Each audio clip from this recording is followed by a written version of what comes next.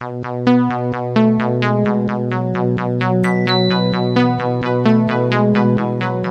listening to a news report podcast from TheBody.com, the internet's most comprehensive HIV/AIDS resource.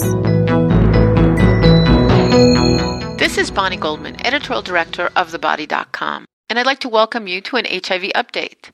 2007 was such an exciting year for new drugs that even some HIV specialists are scratching their heads trying to figure out how and when all these new drugs will be used in treating people with HIV. Today we're going to look at one of the new classes or types of HIV medications recently approved. They're called CCR5 inhibitors, and they attack HIV in a totally new way.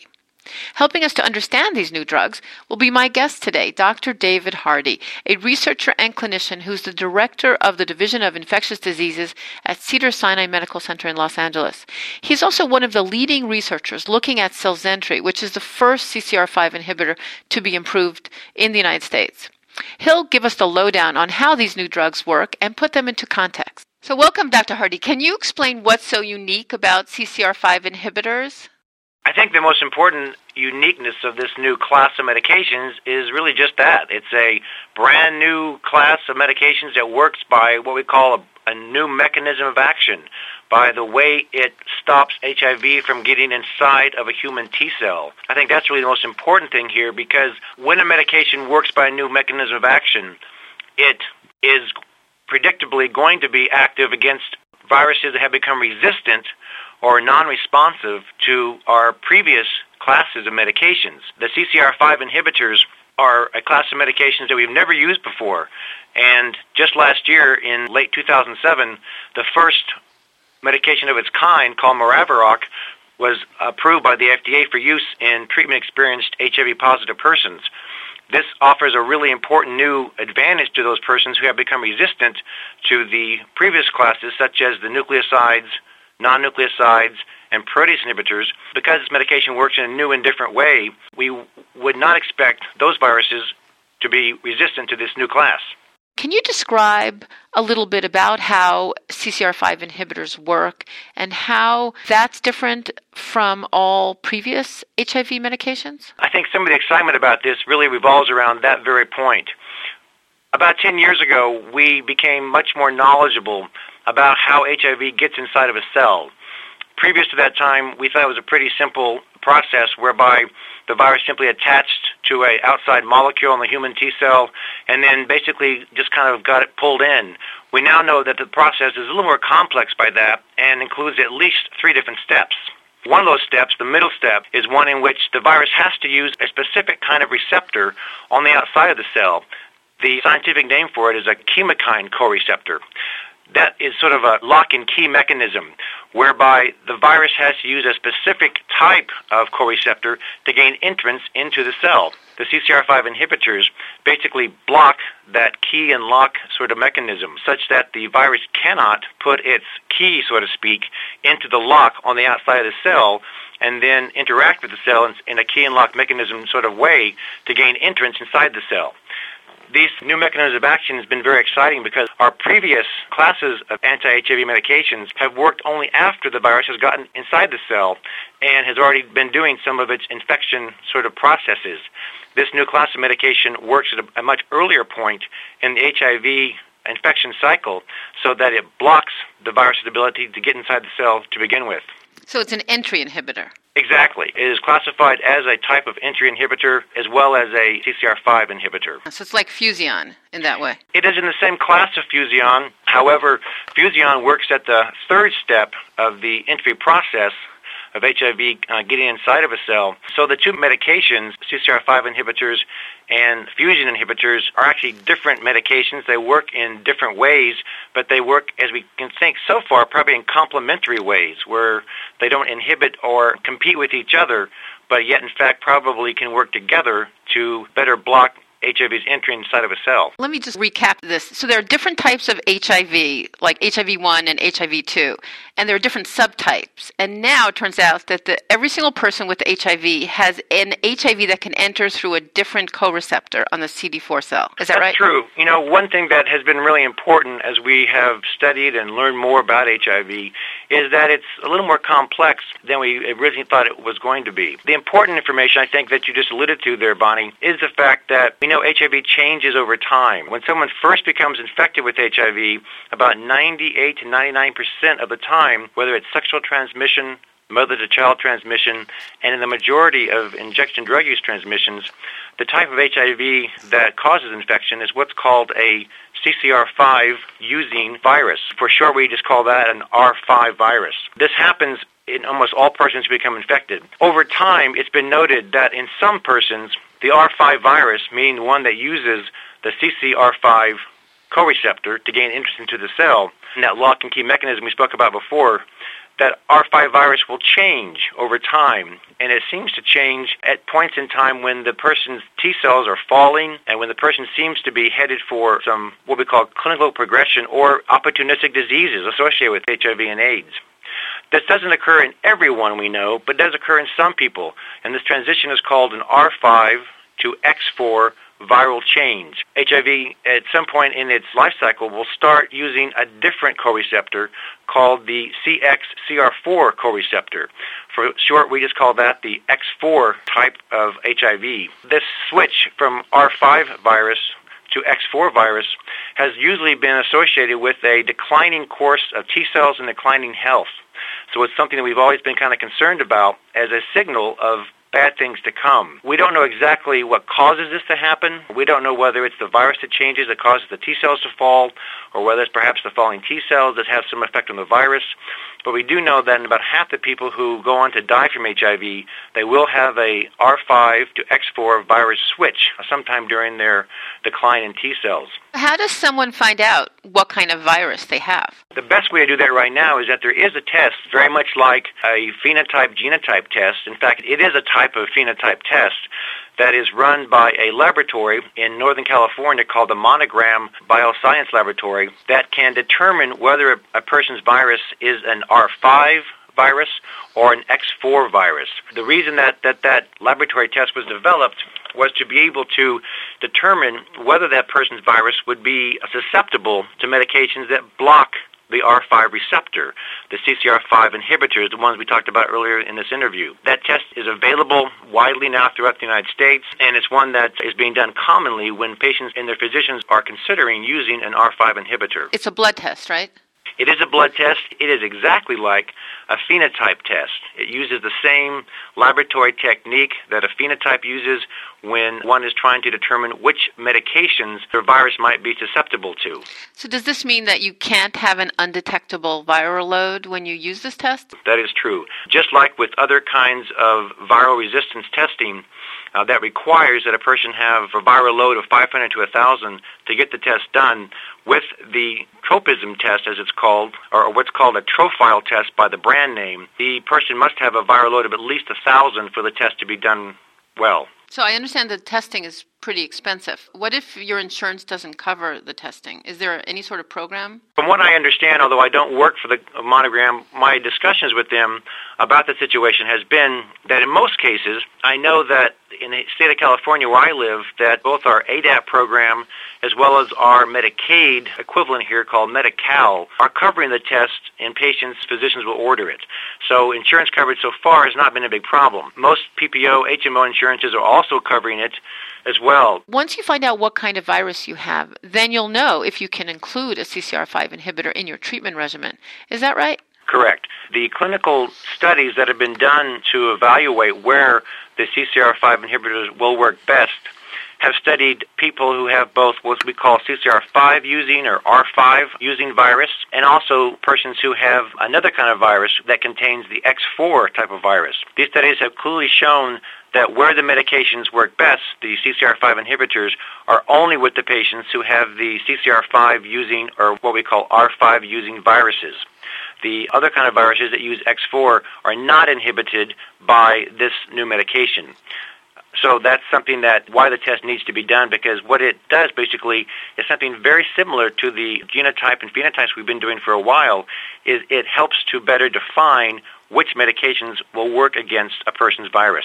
So, CCR5 inhibitors will not work against your virus if you have the wrong kind of virus. Correct. The study that actually evaluated that situation in which a CCR5 inhibitor, of course, in combination with other anti-HIV medications as part of a HART regimen or cocktail, showed that the addition of a CCR5 inhibitor to a regimen of other anti-HIV drugs did not add any better viral suppression than adding a placebo if the patient had a X4 containing type virus population. What if you have a mixed population?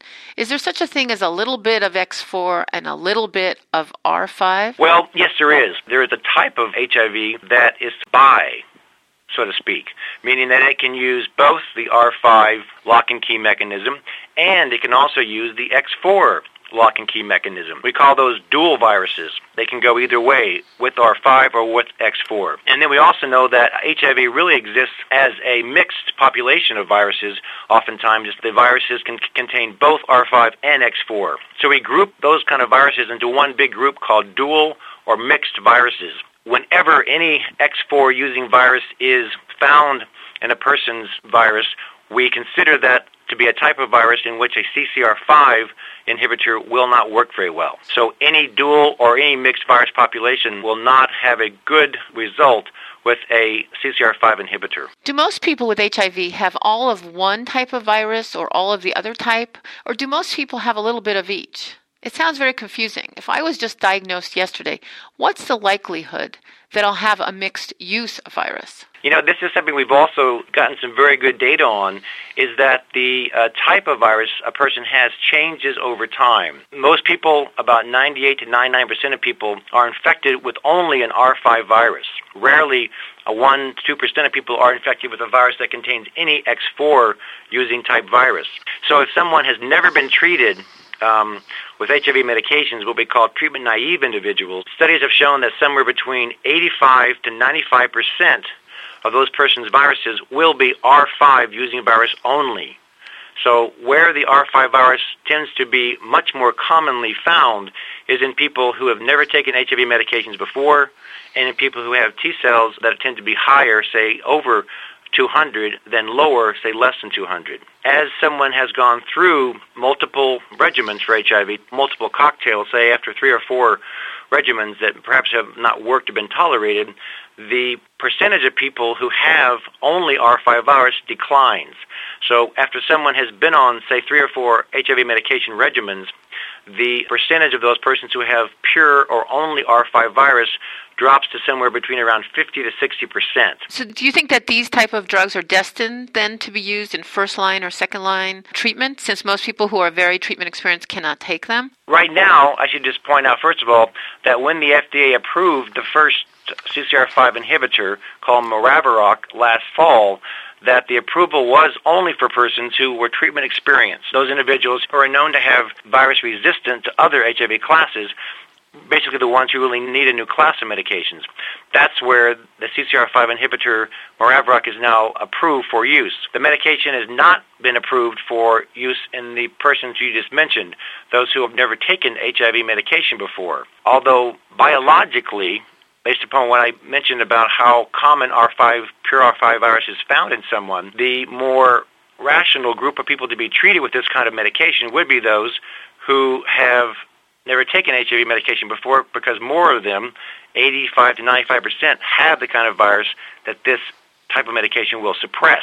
There is a study that has been ongoing now for about 2.5 years that has been studying the use of Maraviroc, the first CCR5 inhibitor, in treatment-naive persons, and the results were that it was almost as good as Sestiva plus Combivir regimen, but not considered to be as fully active in terms of suppressing HIV. So the FDA has not ruled on whether or not Maraviroc, the first CCR5 inhibitor, can be used in treatment-naive people. It sort of makes sense it'll be earlier in the game rather than later because of all the reasons you mentioned. It does make sense. I should add there that while in the treatment-naive study with Maraviroc versus Xgeva, the results were very close in terms of suppressing virus. However, Maraviroc was not quite as good as the Xgeva. But on the other hand, the patients who got the Maraviroc did have a significantly higher number of T cells over a year's treatment and also had less side effects in terms of the kind of side effects that usually make people stop taking their medication, particularly the neurologic side effects that can occur with Xgeva. So there's, becoming more and more all the time a larger sort of perspective we take on new HIV medications in terms of how well they may raise the T cell count in individuals and also how well they may be tolerated. Were there any gender or racial differences seen in response to Cellzentry? No, there were not. I do have to say that in the large 1,000-patient study that the FDA approved Cellzentry from, the proportion of women was about 10 to 12%. So the experience with women is much less than experience with men, like many of our HIV medications. But looking at that 10 to 12% of women compared to the men in those studies, there does not seem to be any evidence of difference in terms of gender. And there were somewhere between about 30 to 40% of people who were not Caucasian in the studies. And again, no difference in terms of race or ethnic group either. So tell me, what are the most typical side effects with Cellzentry or Maraviroc? The large clinical studies that have been completed with Maraviroc have been very good studies for trying to determine what side effects may happen when you add that new drug compared to adding no drug, meaning a placebo. That kind of study design gives us a very good look at the side effects a new drug may add. And basically, the only side effect that patients reported that was more common with Maraviroc versus a placebo was a slightly increased number of colds, what we call upper respiratory tract infections, colds, coughs, that kind of thing, and also a cough. And why an increased number of colds or respiratory tract infections in the head and neck was more common, as well as with a cough, than taking a placebo has not really been clear. I think the important thing is that there was no greater number of cases of diarrhea, nausea, headache, fatigue, and the common kind of side effects oftentimes are seen with HIV medications. There was also no neurologic side effects that were reported in terms of dreaming, in terms of difficulty with sleeping or feeling groggy. And the other side of the coin, of course, that's always important for us, is to look at the laboratory side effects. So far, there has been no evidence, no indication that Maraviroc has been associated with any problems with liver disease or causing liver disease, liver irritation, kidney disease or kidney irritation, pancreatic irritation, or bone marrow suppression, meaning causing anemia or suppressing one's white blood cell count, the infection-fighting cells. So when I actually start patients on Maraviroc now, when I sit down and talk to them about what they might expect in terms of side effects, I really have very little to tell them.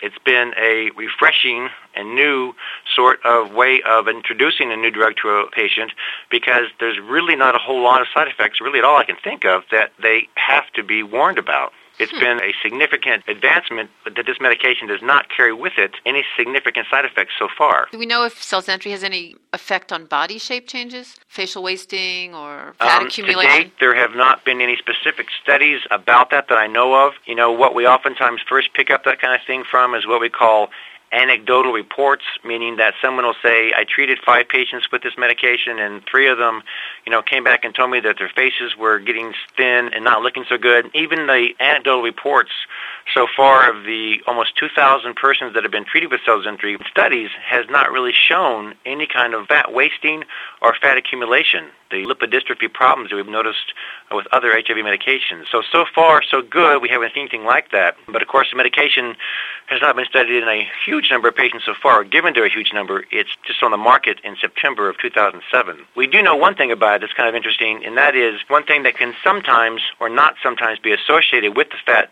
changes in the face and body are changes in the cholesterol, what we call the lipid changes, the fatty substances in the blood, cholesterol, and what we also call triglycerides. So far, one large study with Maraviroc demonstrated that over a year's period of time, the change in the cholesterol and the triglycerides was really negligible from where the patient started.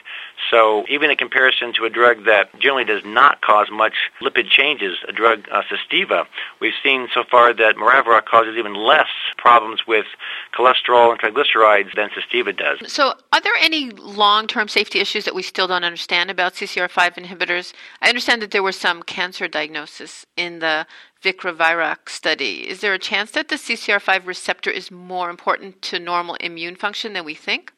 First of all, say that with any brand new class of medication, we really do have to take an optimistic watch and wait sort of attitude in terms of looking at what side effects might occur over a long time. For example, no one suspected that protease inhibitors that work so well in dropping viral load and helping T cells to come back up in 1996 would be associated with the lipodystrophy problems that occurred by 1998-99 in many patients. In order not to try to make that same kind of mistake, the studies that have been done with Maraviroc and are in most cases somewhere out to around 2.5 to 3 years for most patients are going to be continued for a total of 5 years so that the patients will stay in the studies and be carefully observed to make sure that if any kind of new and different kind of problems we haven't seen before, such as cancers, such as increased infections, such as anything that may pop up later on in the drug's use for long-term therapy, that those will be caught and be able to be carefully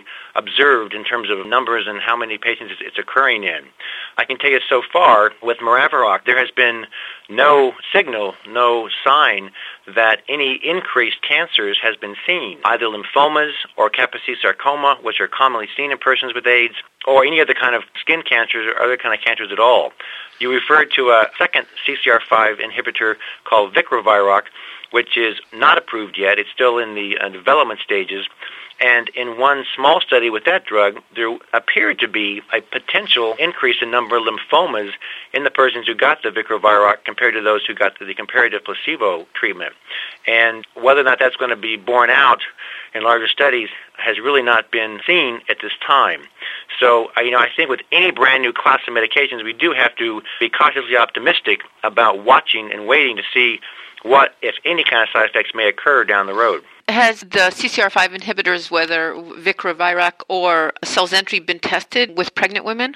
They have not been tested yet. In the initial studies with a new medication, especially a new class of medications like this, the FDA in our country prohibits pregnant women from being given those medications, really until we know whether or not there's any kind of side effects that may occur and affect the unborn baby.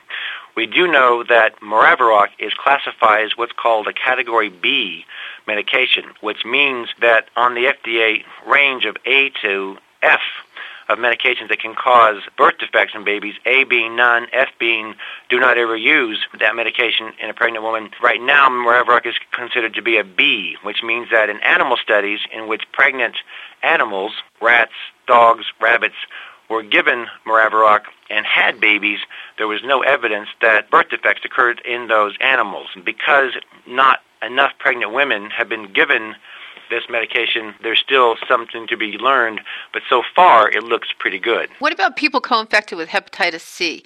Can they also take CCR5 inhibitors? So far, there's been no problem with that. In the large studies that were responsible for the FDA approving Maraviroc, about 15 to 16% of those people had either hepatitis B or hepatitis C.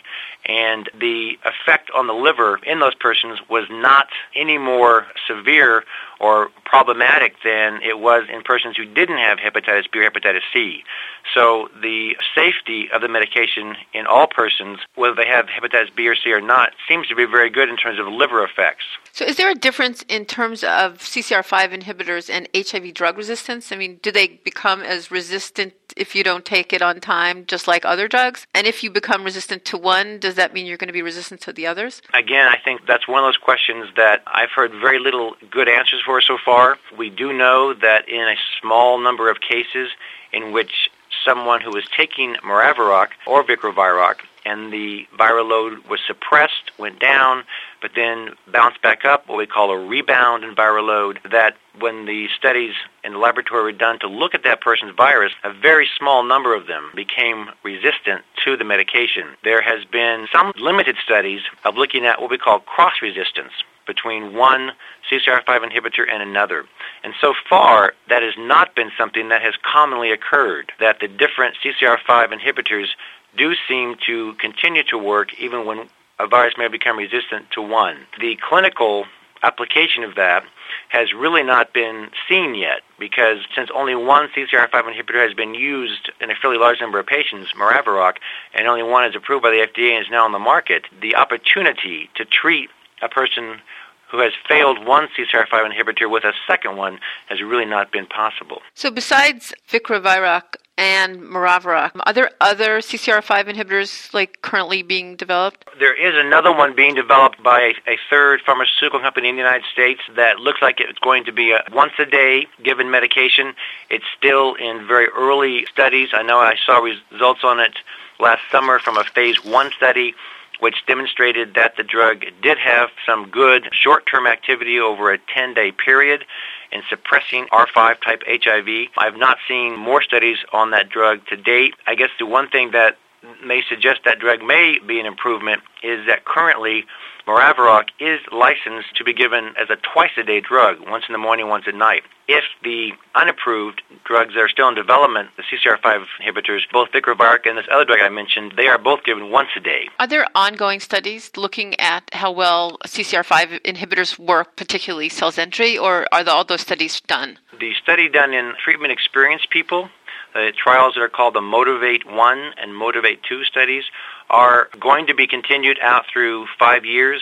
Most patients are somewhere between 2.5 to 3 years of a study right now, and those studies are going to be ongoing for about another 2 to 2.5 years. The studies in the treatment-naive patients, those who just started treatment, again, those studies are now about 2.5 years mature, and again, those persons are going to be followed, those 700 people in those studies are going to be followed for another approximate 3 years as well. I don't know exactly how many new studies that the company Pfizer, who makes cells entry, but I know they are starting studies in children, or actually children and adolescents, ages 16 and less, in order to see what kind of effects they have in children. I think they're also looking at studying more women and more persons of color, because the first trials did not have adequate representation of those populations. I think there's also some interest in studying cells entry in kind of new and different applications. There's a study, I think, on the drawing board to study cells entry as a vaginal microbicide, putting it into a gel that could be inserted vaginally or perhaps even rectally that could block the ability of HIV from being sexually transmitted by blocking its ability to attach to a cell, a human cell, to begin with. So now that the drug has been approved, more and different kind of studies are set up for the future. Just a curiosity about why it's going to be studied as a microbicide. The primary reason that it's being used as a microbicide is because we know that when transmission of HIV occurs from person to person, particularly in sexual transmission, that the type of virus that is transmitted from person to person is predictably going to be about 98 to 99% an R5 virus, the type of virus that Maraviroc can block. So, knowing that that's the kind of virus that basically gets through the person's skin or mucosa, the lining inside of a vagina, rectum, or mouth, that the kind of virus that you particularly would want to block is the R5 virus. And the type of virus that Maraviroc can block is an R5 virus. Therefore, using it as a topical microbicide in the vagina or the rectum would seem to make a lot of sense. So that's why it's been chosen to be studied for that purpose as well. Great. Well, thank you very much, Dr. Hardy. This has been really interesting. My pleasure, Bonnie. Thank you. The opinions expressed by hosts or interviewees in this podcast do not constitute professional advice, should not be considered substitutes for professional services, and do not necessarily represent the opinions of Body Health Resources Corporation or its sponsors. Please see the full disclaimer online at thebody.com. If you have comments or questions, please contact us. This has been a News Report podcast from thebody.com. Be sure to check in at thebody.com frequently for the latest news and information on HIV, including in-depth interviews with HIV-positive people, researchers, and healthcare professionals.